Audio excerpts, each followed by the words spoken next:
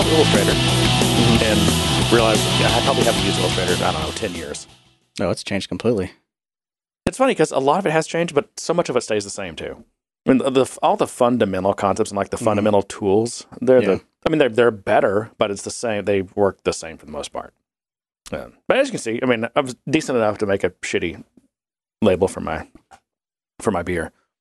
But what I haven't done yet is I just installed it, but I haven't used it, is InDesign, because InDesign is what you use to take like a label like that. Because what I want to do is I'll have to then lay that out on like an 8.5 11, because I bought this sticker sheet paper, and it's actually an 8.5 by 11, and this is a show, by the way. And tile it. So it has no cuttings or perforations on the sticker on the sticker paper whatsoever. Oh, okay. So I'd have to in InDesign, I'll tile the design and just fit it. I don't know how many I can fit on. I haven't done the math yet. Depends on also what size of label I want. If I'm okay with small labels, then you can get a lot. But if I want a full, like 5 inches high wrap all the way around, I can only fit 2 of those on a page. But I think InDesign, I was talking to my brother-in-law, who's a art director, and he uses all these tools. And he said, yeah, I would use InDesign to do any. I would design it in Illustrator, but then when it comes to like laying it out for print or whatever, it would go in InDesign, and then you can do like you can put the like the cut marks, which actually I would need, because we have one of those like I call them like teacher cutters. Just paper cutters. Yeah. So we have one of those. So I figured, if it's got cut marks, because I need to, again, that sticker paper has no cuts on it whatsoever. Right. It's just, and so you have to then cut it yourself. So if I have cut marks, I can line it up nicely and get a decent square cut. Yeah. But yeah, so I'm just letting you know I've got more use for our Creative Cloud subscription that you always pay for us. Yeah. Oh, glad. I use it all the time too, even with client work, because I use the I think it's InDesign. I'd use that for mocking up different designs. So I'll have on the same document. Of course, I'll end up cutting them all out and putting them into PDF to send to clients because they don't have the tool and they wouldn't know what to do with it. But I'll have the kind of web desktop model of it, and then I'll have like mobile renderings and things like that for some of the community stuff that we do. So then I can put like 2 or 3 designs on the same thing, and I can tweak them, and I can not copy, but I can share artifacts between them and everything. So it's really efficient for me. Yeah. You should expense that since you use it for work. It's not cheap. I mean, it's actually, you know what? If you use a lot of the tools in Creative Cloud, it's a damn good deal. I mean, you're getting an insane amount of good software. Yeah. It's got a ton of stuff. You get Adobe. I mean, you get the full Adobe. I mean, you can edit documents and create. You can make movies. You can make soundtracks. You can do podcasts. You can do everything. You can print beer can labels. Yeah, you can run your whole business off of it. You can. Can you do it all on your watch? No. It's a fail there.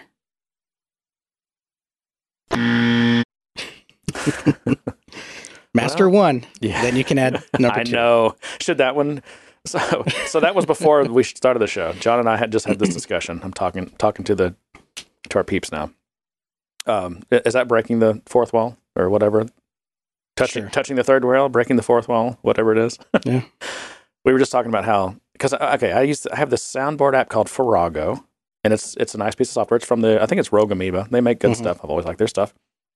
But it's lacking a fundamental feature that I think it has to have, which is like just a quick search. So you just start typing, and as you're typing, it's filtering down the list of sounds so that I can quickly find what I'm looking for and then hit a space bar or whatever the key is to play it. Right. They don't have that. So, you can lay out you can have multiple boards. And here's my problem. I have, I don't know, probably 100 different clips on my not real soundboard. I mean, I guess these are real. Actually I don't have a lot of my stuff even loaded in Farrago. But already I have like 4 or 5 boards. And I've got to go to each one, and I'm just like, each board has, I don't know, 20 or 30 on it. I don't even know where they are. I'm looking around going, I don't know where that is. I can't, and you're giving me shit because it's taken me too long to respond. I'm like, this sucks. So I just end up using Finder, and I just type in the search bar and I start typing there. That's how I do it. And even then, that takes me too long because Finder's not real responsive. I haven't tried any of those alternative Finders yet. What are they? There's really big one. I think it comes with SetApp actually. With what? SetApp. The thing we talked about a couple weeks ago. Yeah, probably. I use Alfred. I don't know enough about Alfred. But can you start a search that just searches in a directory? Like, hey, anytime I search, like search this directory, because that's what I want. I don't want it to find sound files or files all over my hard drive. Just in my soundboard directory. Yeah, you can. Yeah. Okay. And then you can set up a workflow that does that. The only problem is, it's your trigger is well, I guess you can do hotkey triggers as well, so you could do that. Okay. So yeah, I mean, you could do it that way. Yeah, I might need to do that. I think I actually installed Alfred. I think. I thought you used a different one. A long time ago, for the longest time, I used Quicksilver. Yeah, that's right. Which actually was a great piece of software. It was just always open source. Make it anymore or support it anymore? I think so. I think it is still being supported. I don't know. Last time I did a fresh install, I didn't. I thought I'm going to see how far I can get on just because. What's it called? What is the command space thing called nowadays? What is that? Spotlight. Spotlight got a lot better. It's still nothing compared to Quicksilver or Alfred, but it's like good enough that I never went back and installed Quicksilver. Yeah, and Alfred actually plugs into Spotlight's indexing, so it's just as good when it comes to finding stuff. So I can use the Spotlight database. Yeah, that makes sense. Anyway, yeah. So I plugged in Alfred. Well, just a quick tangent, but I created workflows for Alfred that will let me launch orgs, so I can hit a command and tell it to open this org and log me in automatically. That's cool. And I have it so I can just type in the name of my project, my IDE project, and it'll launch that for me as well. What'd be really cool is if you could, and maybe you can, to use Alfred to find a 1Password entry, and then when you find the one you want, launch it. Oh, it does. Yeah. It actually has a built-in plugin for 1Password. So why wouldn't you just do that then? Like, because you have all your orgs in 1Password, right? Because I do that. You do that. Okay. But it doesn't always work right. How do I explain this? For some reason, a few releases ago, they sandboxed the browser so much that 1Password couldn't really communicate with itself with its inline plugin, so it doesn't always pre-populate things correctly. And so I'd have to go in, and then I have to use the hotkey for the browser version plugin and do it anyway. So, as much as I like 1Password and these things, I mean, they always seem to have quirks.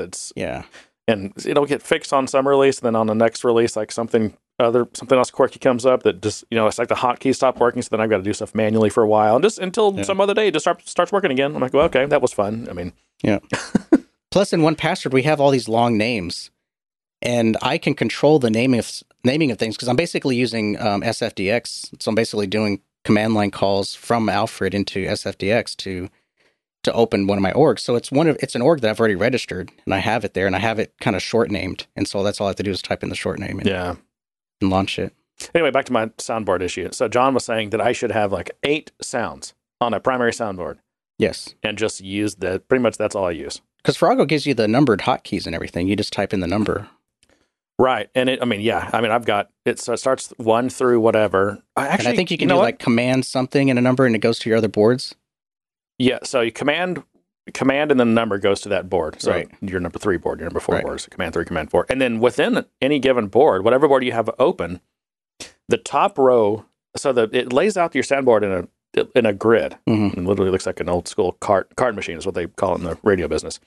And on the first top row, those are your number keys, 1 through whatever, however wide it is. And the next row down is the QWERTY row on the keyboard. And then the third row down is the ASDF. So it just matches the keyboard rows. And then once you get past Z, now you're what is it, Option or Alt? So it's Option 1 row, Option Q, Option A, Option Z. So yeah, I mean, if you know, the Command F Option F is Jeremy was right, one of the best sounds in the world, then you can just hit that key. But I just anyway. They didn't implement that search. It's just, I don't know why they haven't done it. Get it done, guys. Yeah. Just sees that someone posted, I forgot who it was. I'm trying to find the post right now, but they implemented a soundboard in Salesforce. I think I did see that. Yeah. I didn't dig into it, but Soundboard Force or something like that? Is that what it is? I don't know. What's it just, you can put whatever sound you want or what? I don't think you can put whatever sounds. It comes with like some sounds. Maybe you can. I don't remember. Does it have any of our sounds in it? But it's on App Exchange. We should load it up with some of our sounds. It doesn't have any of ours, no. But I think the kicker is that you can send audio to someone. So do like a chatter message. not a chatter. I think it's using platform events and things like that. But it's a little tool menu that sits down and you can send notifications. But it gives you a lot of control options, like don't ever play sounds or only play sounds for certain people, or it's got a lot of options for the cool little thing it is. So interesting. Yeah, it's well thought out. Well, John, we are taking advantage of the remaining loophole. Have you seen this? That podcasts, it's been in the news, podcasts are the loophole. The loophole for what? For the fake news, what is it called? White supremacy, alt-right, whatever, because they can deplatform everyone else. But podcasts are still a problem because everyone's, I guess, you can host your files anywhere, and it's too easy. It's too hard to deplatform people that are running a podcast, right? Isn't that the web in general? Because you can have a web page for anything. No, but that's as long as you find someone to host you, and I guess that's the difficulty.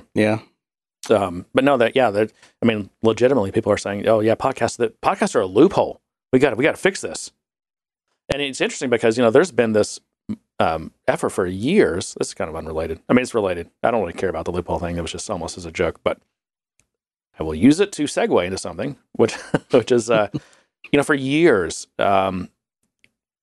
you had these corporate interests that have tried to change podcasting into something that's more beneficial to them, more commercializable, more monitorable, and get all the metrics they want, and force you to be able to have to listen to ads and you not be able to skip them. They want all these things, right?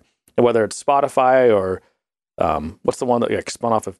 What's the other big one? I mean, there's several of these big podcast kind of networks, companies now. What's the I can't even think of them now.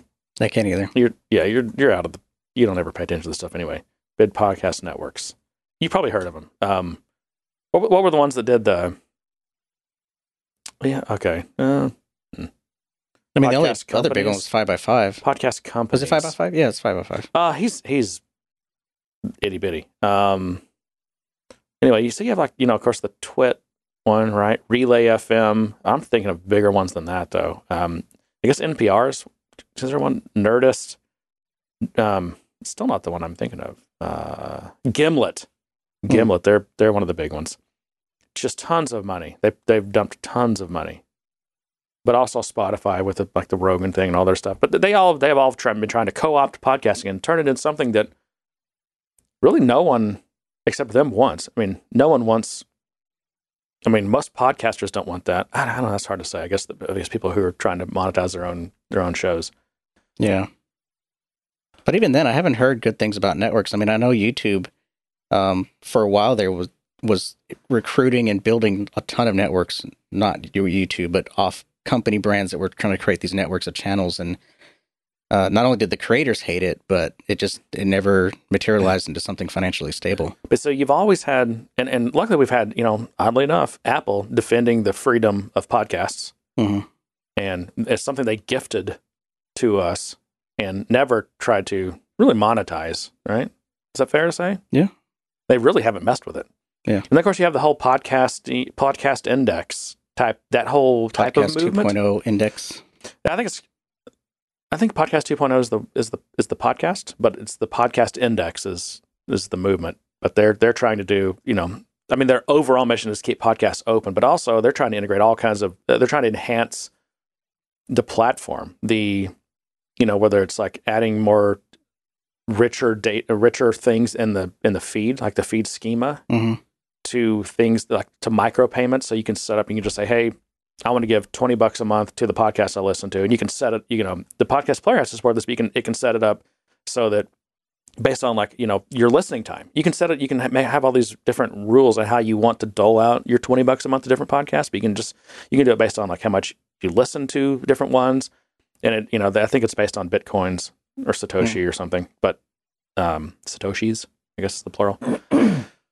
So all these micropayments are trying to build that, but also just most importantly is just preserving it as an open platform. But I'll tell you, between the corporate interests that are trying to take over podcasting and that combined with this current, I don't even know what you call this movement we're seeing right now too, between deplatforming everyone and all this stuff. I mean, so now like this, so like a social, so combining corporate interests with this kind of mob that wants to shut things down. You combine both of those, and that could be enough to really put pressure on companies to do these things, to make these changes. Maybe pressure on Apple. Who knows? Maybe Apple doesn't need pressure. Maybe they're just waiting for something like this. Who knows? I don't know. But it's been in the news a lot. So you're saying we'll survive as long as we can? I don't know. We have to watch ourselves, John. I'll watch ourselves. Let's get to some stuff. Did you say there was some release notes you wanted to talk about? There are some release notes. Okay. Yeah. Oh, why's my voice cracking like a... Oh, no. Going through puberty again. I guess so. Did you hear that maybe it'll work this time. Is going to head out to Davos again? Oh, yeah. Yeah, he's all bought into the Agenda 2021 and the Great Reset. How does that sound to you, John? The Great Reset. That sounds not Orwellian at all, does it? I don't know. Sometimes a nuke and reinstalls is what's needed. That's what we need. A new world order. Especially if you're running Windows. I do that all the time. A new world order defined by billionaires for us. I have a feeling no one's listening to us at this point. No, probably not. Hey, you brought it up. I did. It was close to Salesforce news. You were talking about InDesign and stuff. This was in my notes in a while. I never got to it, so I'm just going to get to it. So last year, the big trend, which never really caught on, was new morphism. New morphism? I've never heard of that. Yeah, that's...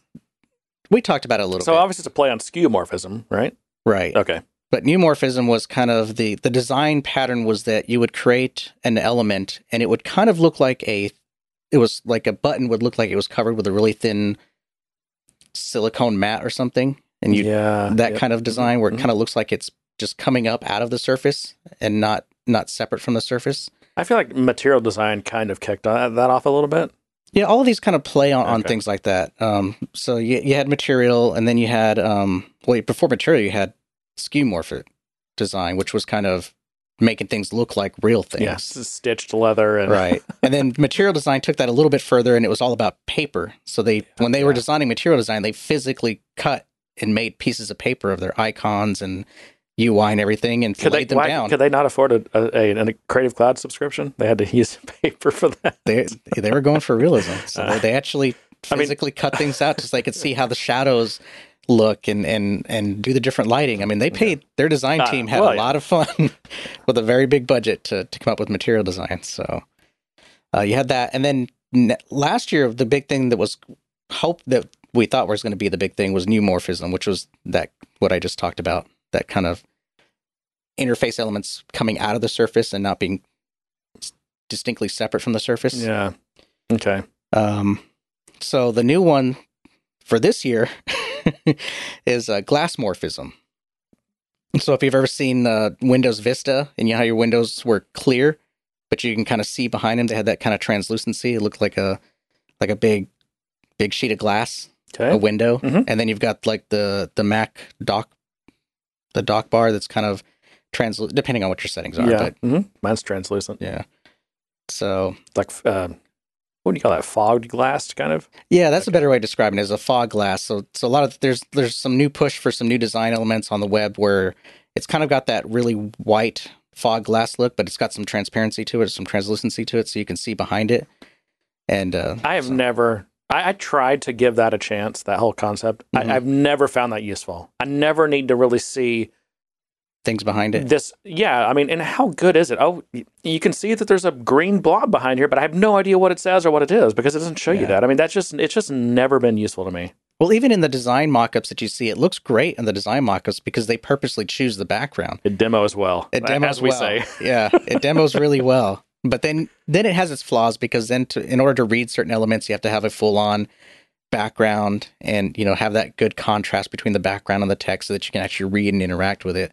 There's some that go too far and it's just the text with the translucency right behind it. And depending on what background is behind there, it could interfere with readability and stuff. So it's not a really great design, but it is something that's kind of being demoed and shown as, look what cool thing I can make. And the benefit of it being what? Is it better usability? Is it better, easier or better contrast? I don't really know what the push for it is, or the inception, other than it's just a cool technique. We have the technology to do it, and computers can run it, and they can do it, and so why not? Yeah, it's kind of like my Linux compositing window manager that you could, when you alt tab between applications, the key would spin around. It's like, do I need this? Nope. Does it add any value? Nope. It's just really cool. But I do think there is some. I mean, if I had to pull an argument out of my butt, it would be the light versus dark modes. Because depending on how you like your UI, you can adjust the transparency, and you don't have to rely too much on background colors. You can have, because it's all translucent and everything, it basically just automatically adapts. And I felt the same way about neumorphism, which is because of the way the buttons wore, because they kind of came out of the surface, and depending on what theme, you could shine the light differently, and you'd still get the same effect. So you could get the same nice effect with full white backgrounds or with full dark backgrounds. And so I think that's kind of what's driving some of these trends, is its ability to kind of adapt to both of those light and dark modes. But I mean, that's a reach for glass morphism, because it's really not that great. Yeah. So that's my hot take on glass morphism. Yeah, I don't know. I still like big old chunky buttons with huge gaudy drop shadows. The chiseled look of the Windows 3. Was it Windows 3? I don't know. That had the chiseled look? Chiseled, yeah. And then you had I guess we're calling it Candy. Was it Candy for Windows XP? I don't know. That was terrible, though. Also, was it Vista? Oh, Vista I did not like Vista. I didn't use Vista, but I remember seeing it, and it just was not good. It had that kind of glass background, that kind of translucency thing. So I don't know. Well, John, if you've noticed that it's been a little moist in the air, that's probably because a new cloud has formed. We have a new cloud. A new cloud? Are we talking computer cloud, or are we talking... Salesforce announces, this may be even old, I don't know. No, this is today. Salesforce announces vaccine cloud to accelerate, you can't make this up. Can we get through this headline? Hang on. Salesforce announces vaccine cloud to accelerate global vaccine management. They're going to make it rain vaccine. You just walk outside and take a bath. I don't know if I want needles raining down on me. No, it's just be the vaccine liquid just be raining down. Everyone just takes a shower in it, and we're done. Along with a fluoride? You can rain down fluoride in vaccines on us? Yeah, we'll just add those to the chemtrails. That's what we need to do. We just need to invent little clouds that just go through neighborhoods and just... We have those, John. They're chemtrails. I don't know what chemtrails are. Are you serious? I've heard of them being like the tin hat kind of conspiracy thing. They totally are, yes. I never looked into them. I was like, that's... It's fine. Chemtrails, you're a conspiracy theorist. Goodbye. Okay. And then to that... Should I be worried about chemtrails? Well, yeah. I don't know. Now you're going to be just skeptical enough that you're going to start worrying about them. No. I got enough to worry about. I'm done worrying about stuff. Okay. I don't care anymore. The world is going to do what the world is going to do. I can only worry about my own little circle. Well, do you want to hear about the vaccine cloud? Yes, let's hear about the vaccine cloud. Okay. So Salesforce, which if you didn't know, is a global leader in CRM. Are they? Yeah. You didn't know that? No. How'd you not know that? I don't know. Salesforce only does one thing, which is CRM. Today announced the vaccine cloud to its technology to help agencies, healthcare organizations, businesses, nonprofits, and educational institutions more rapidly, safely, and efficiently deploy and manage their vaccine programs. Said that too fast. Did you even take a breath? No, I didn't. Let's see what else today. Now that safe and effective COVID. Do we know that they're effective? 19 vaccines are available. Every country, state, and city is rapidly establishing vaccine programs. Anyway, obviously we've had problems. I don't know what the problem is here. I guess scheduling and making sure people get their second dose. Anyway. I didn't realize it was a 2-dose thing. But there's been a lot of partners that have announced vaccine things also, like some of them based on Salesforce. And so it's interesting that I don't know if Salesforce is now Sherlocking those or what. I don't know. They could just be both. I'm sure some partners have implemented their own solutions, and I'm sure some are saying, "Okay, we'll implement what Salesforce implemented." So it's hard. I mean, I don't blame them for wanting to get in on the vaccine industrial complex. No. I mean, I wish I could have gotten in. Wow, I can't speak today. I need to slow down. Yeah. I wish I could have gotten in on the testing industrial complex. That turned out to be a great business. Oh, yeah. Oh, I don't have the foresight. I don't see these things coming, John. No. If you were Benioff, you would. No, my problem is I'm not cynical enough. What? I'm literally not cynical enough. You're cynical. Cynical as hell. No, it's like, another thing in the news today, what's the guy's name that did broadcast.com? Come on. I do not know these. He owns the Dallas Mavericks. Oh, Cuban. He announced today he's got a new company, big thing, a generic drug company that's totally based on price transparency, because apparently there's a ton of price fixing that goes on amongst the generic drug companies. It keeps generic drug prices much higher than they should be. Mm. Are you talking? Here's my point, though, because I want to bring it back. I want to get back to why I just brought this up. These companies are cynical, and honestly, I don't even know what the right word is for them. Terrible enough to have companies that are all around price fixing medicine. That's just sad.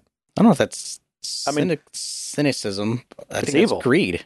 Yeah, exactly. Well, maybe so. I mean, what is cynicism? The belief that all people are motivated by greed, or people are too motivated by greed, or whatever. I don't know. I just saw it as motivation by negative means, but I don't know. But no, I mean, people, they'll find any kind of which way to make money. So, and they do. Yep. And unfortunately, I'll always be not rich because I can't do that stuff. Yeah, me neither. I can't do it. Well, I saw this really cool thing. It was in the news today, I think. There's a company I had never heard of them before called Sequel, which I'm SEEKWELL, and I believe it's a play on the word sequel. But anyway, they had a blog post today, and it's called "Automating My Job with GPT-3." Now, we've talked about GPT-3 before, right? Yes. Remind me. I'm sure we have. Well, so GPT-3 is it's like natural language AI. Okay, yeah. Yep. So you can just give it a sentence and it'll write a paper about it. Yep. Or you can say, I mean, they even trained it to write like React code. Like you can just tell it like, hey, I want something that does this, and it just like spits out all this code. And it's not trained on how to code. It doesn't know the syntax of anything. It's just based on whatever, things that no one understands. But he has this blog post, and it's all about like asking GPT-3 questions that need to be answered in SQL statements. And there's just all these examples, and it gets crazier and crazier and crazier as you read more. So it starts out with something simple like how many users signed up in the past month, and it writes like it's simple SQL statement. Select count from or asterisk from users where blah blah blah, right? Mm-hmm. And then he gets into stuff like how much revenue did we have in the past 7 days, and that's a little bit more complicated. And then it gets into things like what was the largest payment amount in the past 30 days? Or when did the user with the email, blah, blah, blah, make his last payment? Let's see. Here we go. How much revenue have we received from users with an email ending in blah, blah, blah in the last 3 months? I'm trying to get down further here, so I'm scrolling as fast as I can. But this is crazy. How much revenue did we have in each of the last 2 months? Now that involves like window functions and stuff. And it's spitting out these correct SQL statements. And my thought was, well, this is really cool. I mean, obviously this GPT-3 is going to put a lot of people out of jobs. But one thing it puts out of a job is all, these business intelligence tools over the past 5 years or so have gotten quite a bit better at natural language queries. I mean, it just immediately commoditized all those. Right. I mean, I guess that maybe that's a normal just life cycle of products, is that what's innovative at first becomes commonplace, and you get your traction out of it. No, what's the word? Your mileage. You get your mileage out of it, but then this is technology, right? So in 2 or 3 years, it's no longer a selling feature because it's table stakes, and you hopefully have moved on to whatever is the next innovative thing. Right. But yeah, just And I also wonder how much better it's going to be, because those are the ones I've used. And I've used several of them. I mean, I've seen like Tableau, Power BI, different. Einstein Analytics has one. Mm-hmm. Well, sorry, Tableau CRM. That's what it's called now. And they're okay. I mean, they can be pretty useful. But I mean, a lot of times they're pretty good at the simple things. You have to know how to ask the right question. Kind of. Yeah. And it's also just limited on how complex of a query it's gonna make for you. But this, I mean, I actually think what I'm seeing here from GPT-3 is quite a bit, like a whole set of additional levels innovative than all the existing stuff I've seen. So anyway, I'll put it in the show notes because it's crazy impressive. Thoughts from John Santiago. I was thinking some thoughts because I was trying to wonder, does that type of query and that type of technology cause security holes in the fact that you have this system that has access to all this data, and if you ask the question the right way, you can get access to some data that you probably shouldn't. But I'm hoping that for each question you ask, depending on your credentials, you'd only get access to data that you're allowed to. But right, so I think this is still security is up to you. Like, you need to give your database user accounts appropriate access. Yeah. Like, so if someone shouldn't be able to drop a database, don't give them drop database permissions. All right. Yeah. Or if they shouldn't have. I guess this is ultimately creating a query and not returning the data itself. And remember, this is machine learning stuff. I mean, it doesn't even understand the query it's creating. It just knows by looking at like billions of queries and stuff, and it's just trained. It knows how to. Just like, it doesn't understand React code or JavaScript, but it can spit out some working React components with working JavaScript that does what you asked it to do, even though it doesn't understand those. So it works just like every other developer out there. Pretty much. You just keep hacking it until... how do I do this? Copy, paste. Keep hacking it until it actually compiles, and then you... a little trial and error coding. There's nothing wrong with that. You move it from the in development to done column. Yeah. Although there is something to be said for recognizing your code. I mean, that's always been a shock to me. Not a shock, but it's always a surprise. And I don't know, is it a positive surprise or is it a negative surprise when you recognize your code somewhere that you didn't put in that place? I'm not sure what you mean. You've never worked with a client and, well, maybe not because your blog is private. That's true. It's my private Evernote account. So yeah, if you have a public Git repo and you have blogs where you give code examples and tutorials and things like that, it's funny to come across your code out in the wild and see it and go, I recognize that. I think I wrote that. Yeah. What was your famous article? Something about page controllers or something? I don't remember. I have a bunch of them. I used to be a gold mine of good ideas, but nowadays I'm under NDA. How's iterative logic doing these days? It's still there. Is it I really? just haven't added anything. Let's take. I want to, but I'm busy. Is it .com? I'm busy. You got life.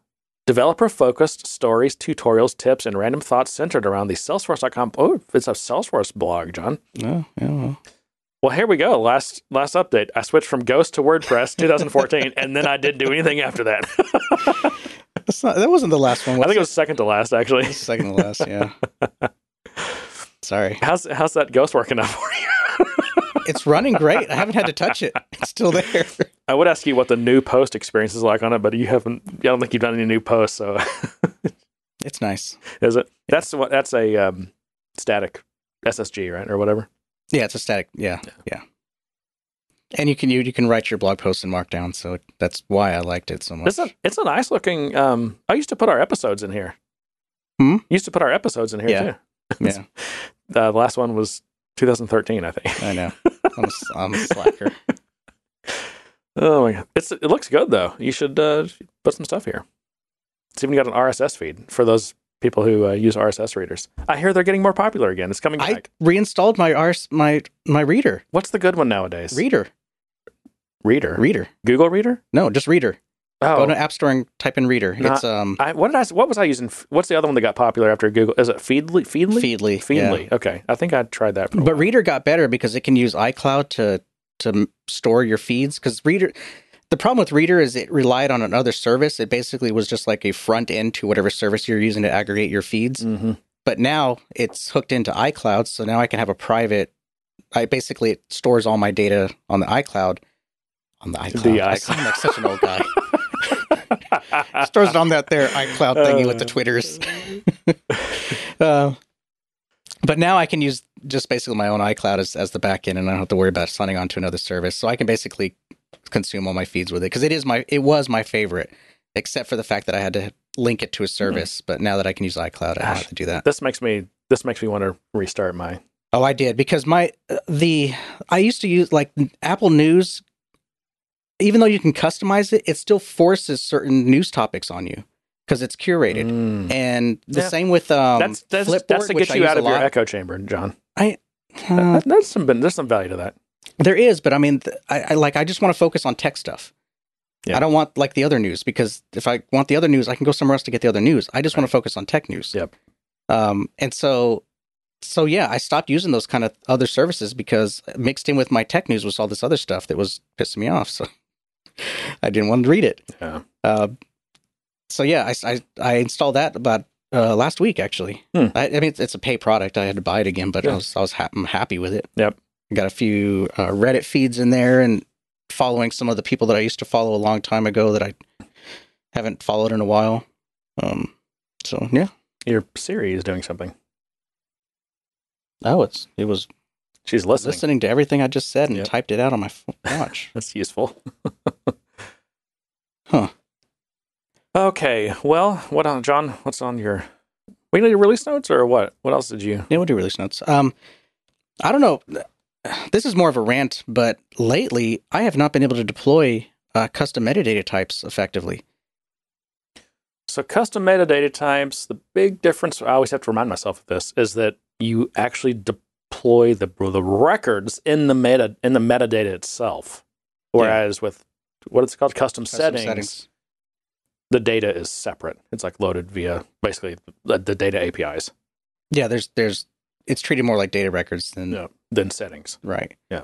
But I use custom metadata types everywhere because they're settings, and we need to deploy those settings from environment to environment. But lately, if I add a new field or change something, basically when I add new fields is the main thing. Even though I have all the new fields, the original object, the page layouts, and everything in my deployment package, it throws a bunch of errors saying that field doesn't exist. And I've tried, migrating them separately, migrating them individually, and I kept getting errors back. And I haven't had the time to mess with it and find out why it's doing that or what I need to do. All I know is that it's cost me plenty of time trying to deploy those, only for it to say it doesn't recognize it. But I've never had that problem before. I've always been able to deploy them just fine. It just seems like recently in the last release or 2 releases where that's been an issue. So what I end up having to do is go into that other environment that I'm promoting into, create the fields manually, then deploy everything so that everything will work. And that works.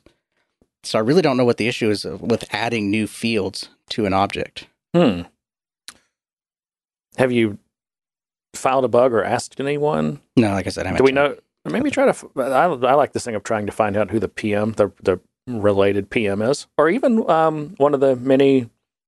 What do they call it nowadays? We don't call them evangelists anymore. Relations people, developer relations people. I mean, something like that. Yeah. We don't call them evangelists anymore. I don't think so. I mean, it's something that I need to look into. But the thing is with anything, Salesforce included, is I have to be able to reproduce it. And I have to be able to take the time and show the steps and document it and send it to someone so that they can help me. And ideally, you can give them the simplest test case possible that shows the bug, and just like, hey, here's a metadata.x. What's it called? No, what's the XML called? Is it metadata.xml? Yeah. Okay. Is it really? Yeah. Okay. It's like, or it's meta XML or something. I don't know. Yeah. Anyway, you can just give them, say, here, you'll see the bug. Just run this in any developer org. I know, but it's frustrating because I've done that before, only to have them come back and go, let's set up a meeting and let's walk through it. I'm like, dude, it's right there. I gave you all the instructions. That's if you go through support. Yeah. I know. Well, the other frustrating thing is when they're like, oh yeah, that sucks, but no one else has said anything. So sorry. Yeah. Until, I got the that's the way it's supposed to work thing. And I'm like, but that doesn't make sense. Oh, that's different actually. That's frustrating too, but it was a real issue and it was a real bug, but they didn't want to deal with it. Yeah. And so they kind of blew me off with that. I mean, they do have to prioritize things, but I guess. yeah. I don't know. It leaves a sour taste in my mouth. So when it comes to that, I just know it's a daunting task to say I found this issue and document it and do all that. Not that I'm not going to, but I noticed it happened to me once, and I thought, well, maybe it's just a fluke. But then it happened again a couple weeks ago, and it happened again today, which is why it's fresh on my memory of something that I need to, I guess, report, because it seems to be a thing. Yeah. That's deploying is always. But I also need to, because we've got all these different ways to deploy things now, I also got to see, is it a tooling API thing? Does it work if I do it under metadata deploy and not tooling? Does it work if I do it as a chain set? Now I have all these different things to explore to see where it fails and why it fails. Yeah. So I feel like I'm doing someone else's job at that point. But anyways, there's a new developer survey out. Someone posted that on our Slack channel. I'll put it in the show notes so you guys can take it. But the one thing that frustrates me about the Salesforce and developers is they always come at it from the perspective that you're the customer developer. Does that make sense? Like, what percentage of developers do you think work for a company versus work for a partner? Oh, I don't know. I mean, I would say developers favor the partner side than they do the company side. So you think more Salesforce developers work for partners than for end customers? Yes. Okay. But the way these questions are always worded and geared towards is like, I can't answer that. It's like, what industry you're in? I'm in the Salesforce industry. Yeah. Isn't everyone? Yeah. Well, yeah. I mean, the industries, you can get into like financial services and all that kind of stuff, but then they start getting into specifics like the products you use. I'm like, it's whatever my clients want to use. It's like, no, I don't use this, but my clients do. I don't use this, but my clients do. And there was a ton of questions about what products you use and whether or not you've heard of them and things like that on the survey. So that type of stuff I didn't want to see in a developer-centric, or what I thought was going to be a developer-centric survey. But there was other things that were developer-centric, like what languages are you familiar with, what frameworks are you familiar with, how familiar are you with the design system and things like that. So it's a worthwhile survey, and I'd want to see the results because I want to be able to talk about them. But yeah, it's out there. I was just kind of peeved about some of the questions about product usage because I can't answer that. I'm a partner. Yeah.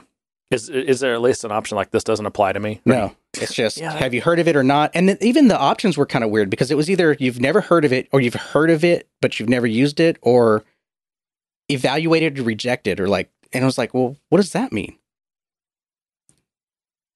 Yeah. So, yeah.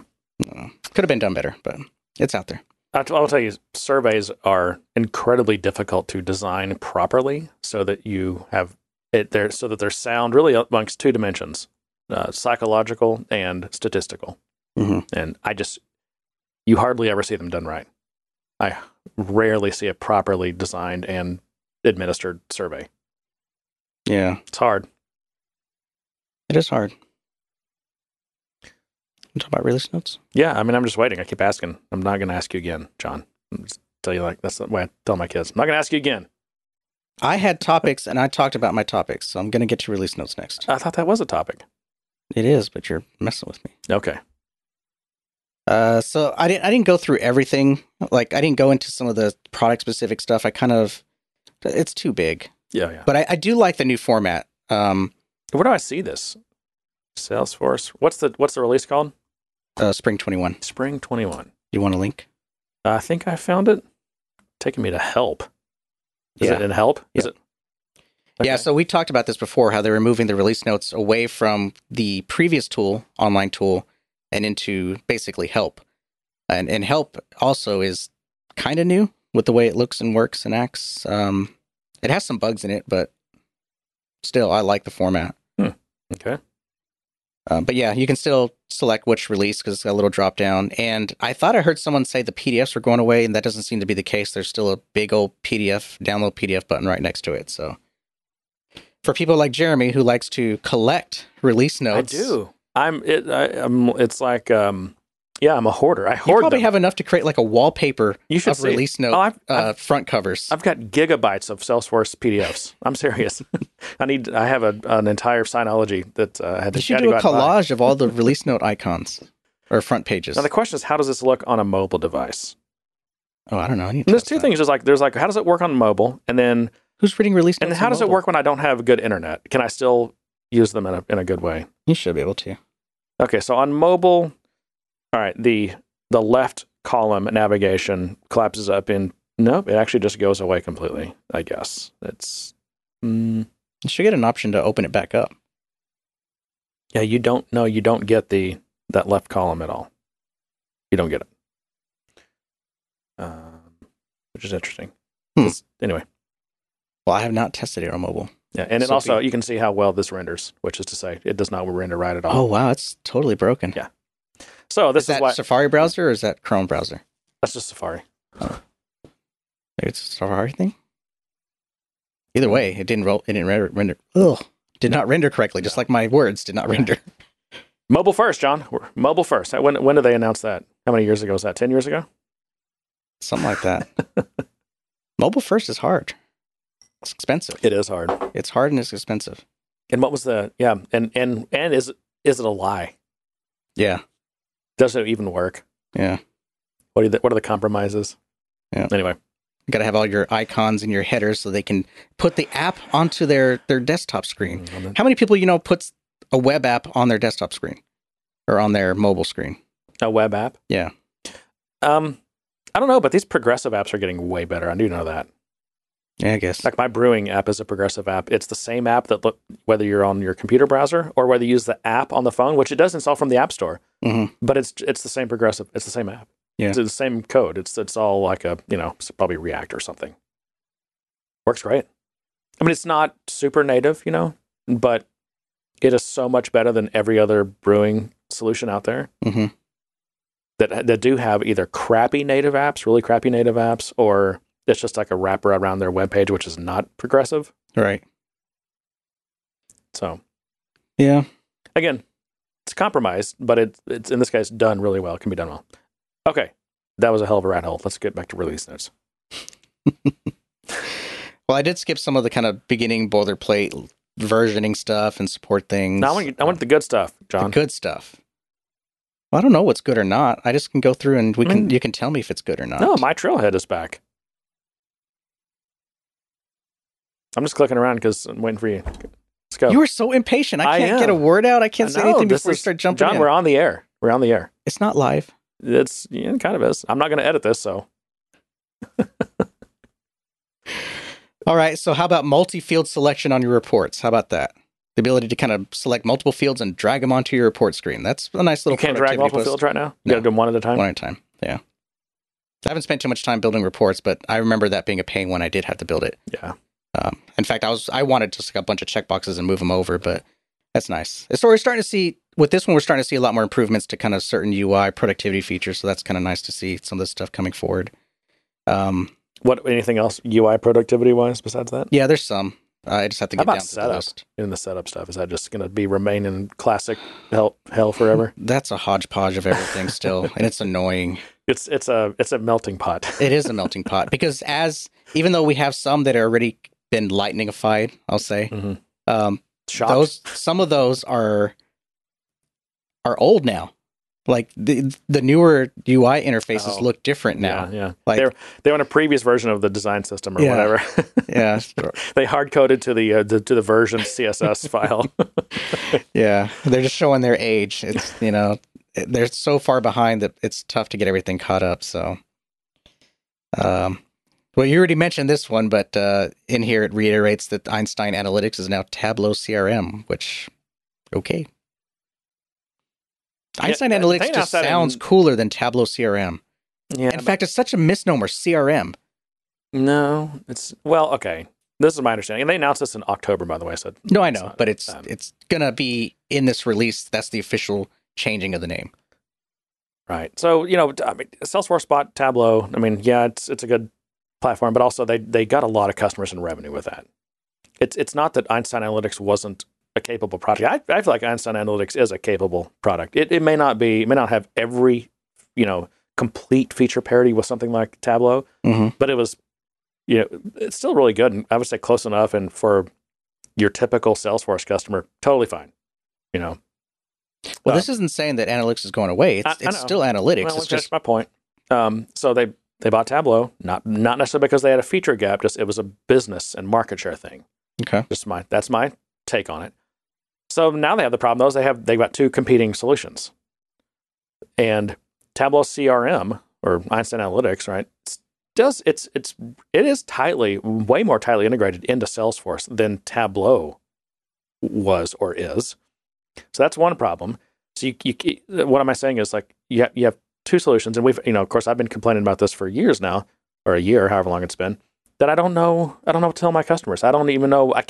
You can't get coherent messaging out of Salesforce on what's the guidance. So what's the decision tree look like? I mean, you can kind of, but it's still confusing, and it's not ideal. And we already have the Marketing Cloud Pardot thing, which is just endless confusion. Yeah. And then we have another one. So they don't want to get rid of them because Tableau has tons of customers, and Einstein Analytics has enough customers, and migrating is difficult, and it has unique, value-added, deep integration in Salesforce that Tableau does not have. So what do? Just rename them, rebrand them to the same thing. So that's what they've done. And eventually, somehow or another, they probably will. These things will be so merged you won't be able to tell one from the other. Well, that would be the hope. Yeah. And that's they're slow. I mean, if you read the press release from a few months ago, I mean, that's what they talk about is they kind of, in an abstract way, draw this convergence picture. Mm-hmm. And it's, it starts with, skin deep with branding and things, which they've done. Yeah. But they talk about, doing that at a more core, or at least feature level too. So, and then the thing will be just merging the licensing, essentially. Like you buy Tableau and you get them. Well, that's not the way I see Tableau CRM as being Tableau Lite. Like, really, when you say Tableau that's CRM, how they position it, what you're really saying is Tableau for CRM. Okay, but I mean, it's kind of, except it's not, because you're not getting Tableau, you're getting Einstein Analytics. You're getting Einstein Analytics, it's branded as Tableau. Right. Meaning, just because this is another one of my on the list, Experience Cloud. You're not getting a new community system. It's the same community system. It's just rebranded. My interpretation is, there's two Tableaus. One of them is really well integrated into the CRM, and one of them is okay integrated into the CRM. Tableau, however, just because you have Tableau CRM doesn't mean that that's all it does is CRM. I mean, Tableau CRM is quite capable in terms of its integration capabilities with all kinds of data sources. I mean, you can do heavy-hitting stuff, some pretty significant data engineering with Tableau CRM. And you would know, because you just did a bunch of it, right? I do some Einstein Analytics stuff, but not a ton. I mean, when I have to. I mean, I help more on the... last month or so, you were really into it for a while. Yeah, more just on the data engineering stuff. Like, we have just insane amounts of data across these different, ODSs and data lakes and different things. And how do we get it into Tableau CRM? Should we get it into? God, I can't even say it. I can't keep it straight. I give up. I'm done. I have the same problem. I can't say Experience Cloud. I'm getting better at it, but I can't say it. Anyway, so was there anything substantial about the Tableau CRM? Was it? No, those were just notable name changes, things that are going to go into effect with this next release. So this next one kind of bugs me because they're implementing a new build your own template, but it's only available for certain types. You have to have the Salesforce CMS product, which is the content management system, to use this particular theme. And the reason I say that I'm kind of upset about that is because this new template is fully Lightning. It's fully Lightning compatible in terms of theming and everything. Okay. Whereas the current build your own template, in order to templatize everything, you have to build Aura. So you're kind of working with a combination of Aura for your main theming components, and then Lightning for your actual components, if that makes sense. And I was hoping that this would kind of unify that for me, and I would only have to build in Lightning without having to get Aura involved. Because there's also this issue with building the application and having messaging and communication with all these components, which is not solved yet. Although I think in this release, and I think it's in here, we're supposed to get a beta version of the messaging system. Yes, we'll get to that.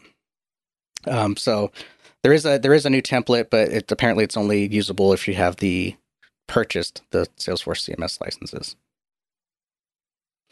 Oh, I'm glad that's you that has to deal with all that, not me. It's gotten better than it used to be, though. The fact that I can at least create my own template from scratch and have my own So what markup kind there. of templates are these? I kind of missed that part of it. So these are whenever you create a community on Templates. On Experience Cloud. Okay. And okay, which is community. Right. Okay, yeah. And so you get these pre-built templates. You can get a pre-built service one or whatever, or you can use the build your own, which means you're going to build your own custom site. Okay.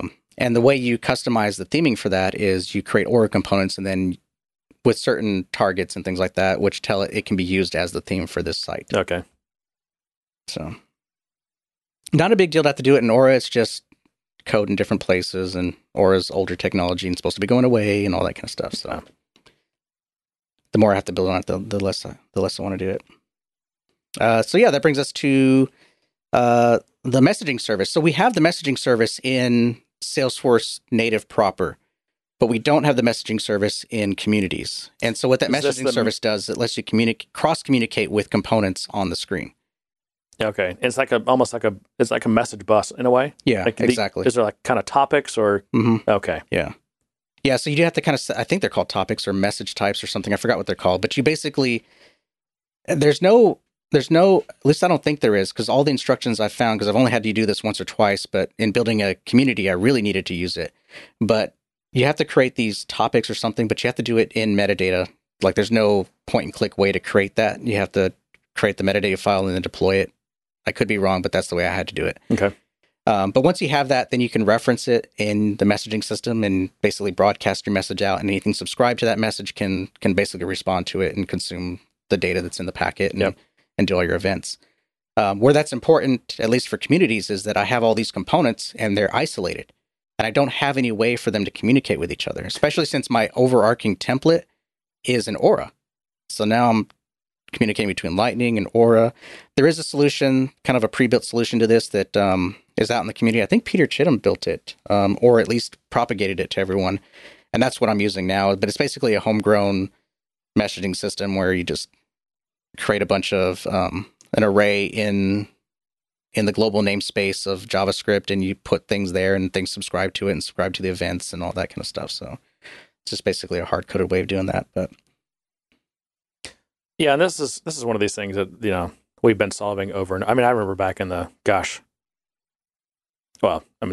this is a decades old type of architecture, whether like the observer pattern or whatever. But I remember even in the back in the Adobe Flex days when that was still new, there was was that framework? I think it was Cairngorm, and it had this architecture of kind of global events, and any component could subscribe to whatever types of events it was interested in. Mm-hmm. And again, it solves the problem of you got a bunch of things, and you need to be able to communicate with each other, but you don't want them to have to know about each other. Right. Yep. Yeah.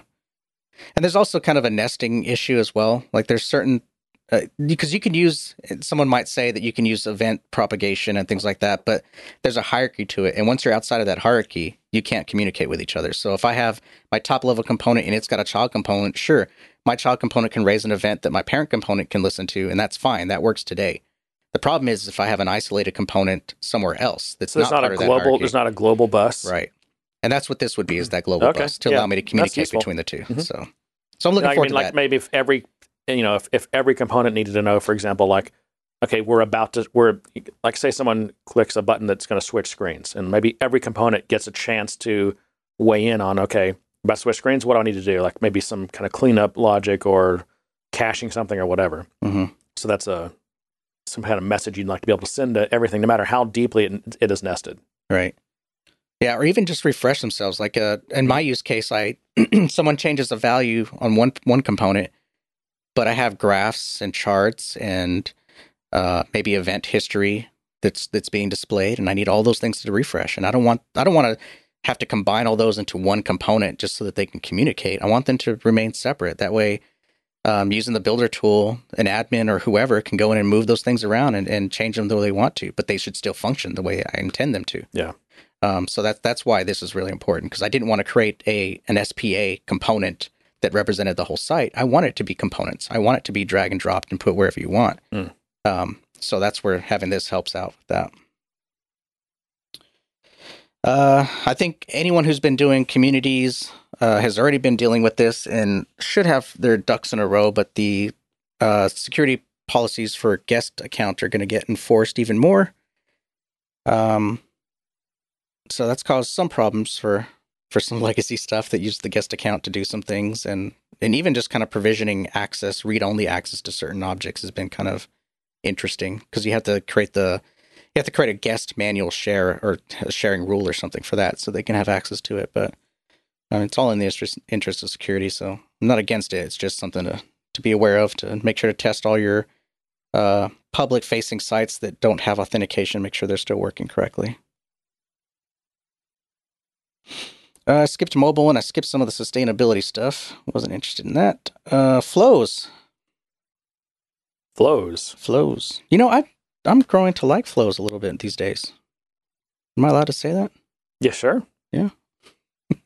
and the Flow Fanatics can say, "We told you so, John." Yeah, they can say that. I still think that depending on what you're doing and how you build it, you're gonna. Here's my take on it: is your Flow Fanatics.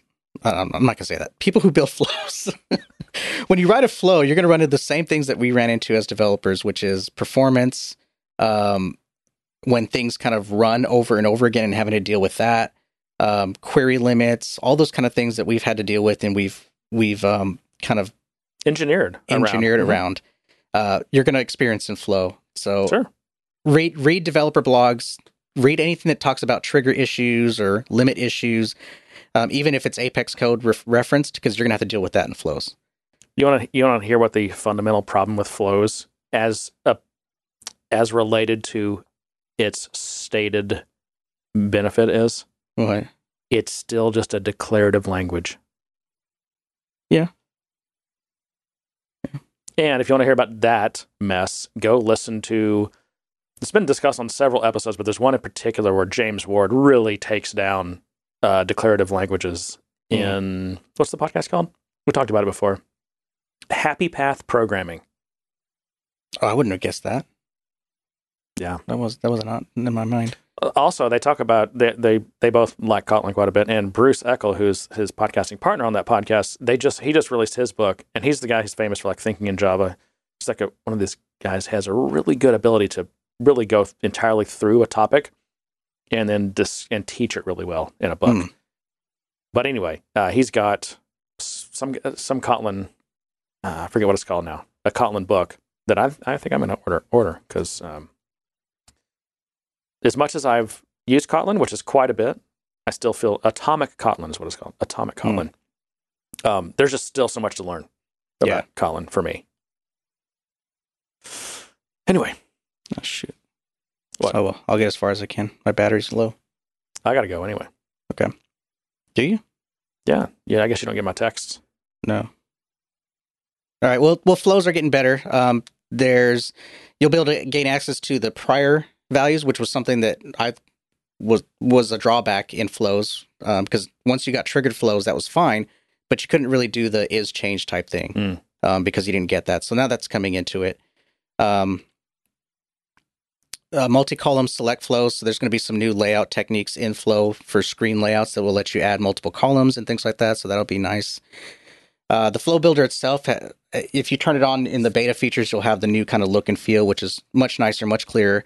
And the tip system for flows is really nice. I made a dumb mistake and I could not see it for the life of me. And I happened to notice there's a little tip icon on the bottom and a little toolbar. I clicked on it and said, hey, close your loop. Dummy. Did it say dummy? It should have, because I saw that and I was like, holy crap, I did not close my loop. And that's why nothing was working.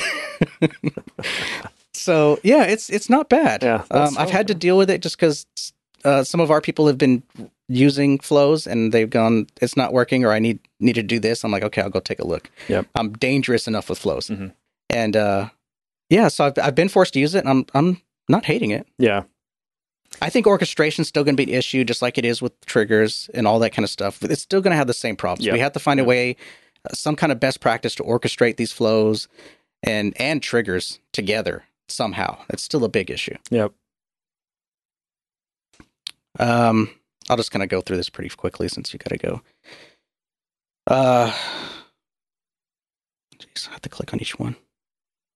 What do you have, like opaque links that you can't tell what they're for, or what? Well, because I clicked the links because the headers are too big.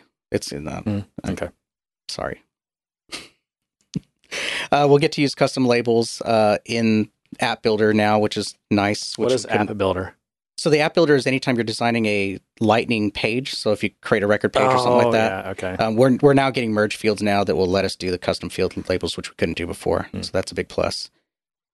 Share records. You don't have to go into Classic to click the manage share or manual share button anymore. That should be coming in this new UI. Access to custom. I don't remember what this one was about. Anyways, let's get to some developer stuff. The transaction finalizers will be in beta in this release, so we'll get to. God, those are still not in beta yet. Well, I think they were a pilot only, and I think they're going beta. And hopefully next time we'll get GA. So to be clear, these are what are they called? Transaction finalizers, but they're really queuable finalizers. Yes, they're just named incorrectly.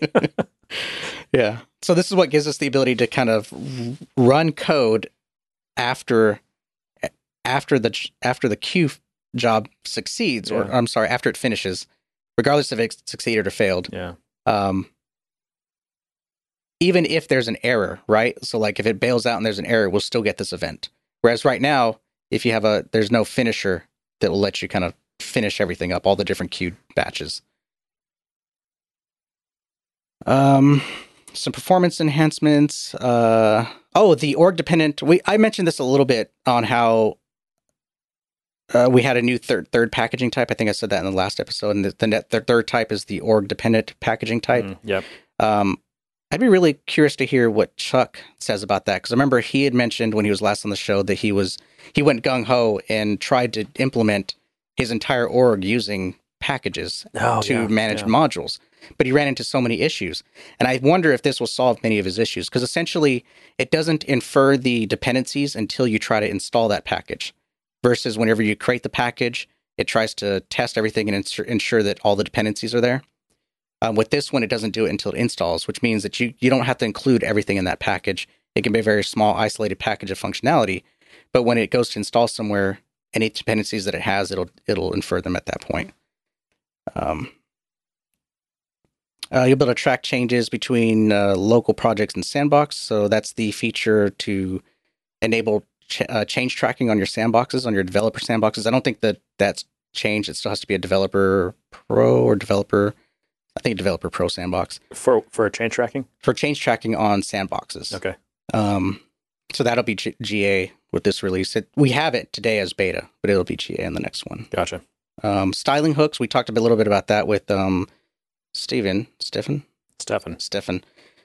We talked about that a little bit on that, so those will be on this release as well. So that's the ability to kind of change certain UI elements and how they're styled using hooks.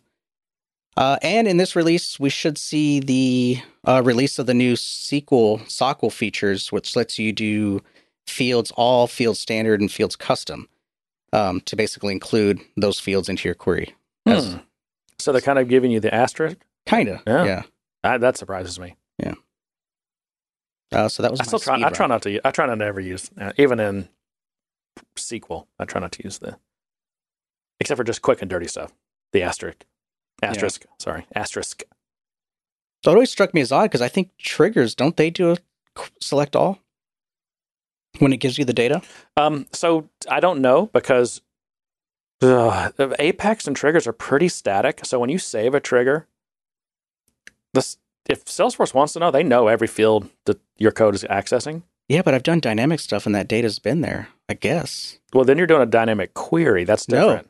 No, I can do it. I can run a trigger and I can tell it, go select this field, and it grabs it just fine. I think all the data when a trigger runs is there. Maybe they do. But I guess you can do dynamic field access on S objects, right? You do. Yeah, get the get method. Use get, yeah. So I don't know if they're digging. Yeah, that's interesting, because that would not be statically determinable. Right. So, because that was my thought too. But as I got more into the dynamic stuff, I'm noticing that I've never had to tell it that I'm using that field, and it comes back, and that led me to believe I think it's pulling all the data at that point in time. Yeah, maybe it is. So. Maybe it's not that expensive. Turns out computers are fast nowadays. maybe they have M1s running those things now. Oh yeah, I was like M1s. It took me a while. Sounds like a BMW car. Yeah, it does. Isn't it? I think it is actually. There's an M2. I know there's an M2. Yeah, I don't know. So BMW M1. Let's see. Yes, that's a thing. Yeah. Oh, they're old. Yeah, I think there's an M2, 78 right? to 81. Isn't M2 the newest ones? So M2 is the small. Generally, the numbers correspond to the size of the car. Oh, okay. So yeah, the M2 is like a little. God, it almost looks like the. What were those popular little cars for the longest time? I forget. The Anyway. Ferraris? No. Anyway, this isn't This isn't the car the show. auto show. Yeah, and you said you got to go, so. Yep. All right, well, let's wrap it up. That was my speed run. I'm sure we'll revisit some things as it gets closer, Yeah. or maybe not. Who knows? Who knows? Yeah. Let's see. Yeah, that was all I had to. I mean, anyway. I have, okay, so sticker people. I realized in my last batch, because I went to do a query from our inbox to get all the stickers, got all those people's stuff sent. But then later I realized that some people had sent in sticker requests through Fireside. I don't know how this happens. Oh, there's a contact us page, and some people send it through there. So But those it still goes to our email address.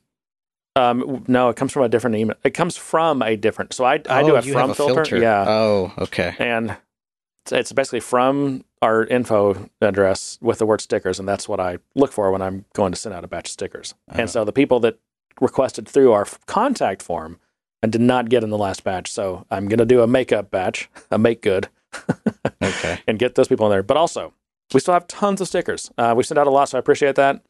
We get several requests, a week or whatever. Do you want me to create a sticker form for you? No, people just shoot me an email, info@gooddaysirpodcast.com with your address and how many stickers you want. And we can send stickers anywhere in the world. And it's inexpensive, so don't worry about any of that stuff. We got it covered.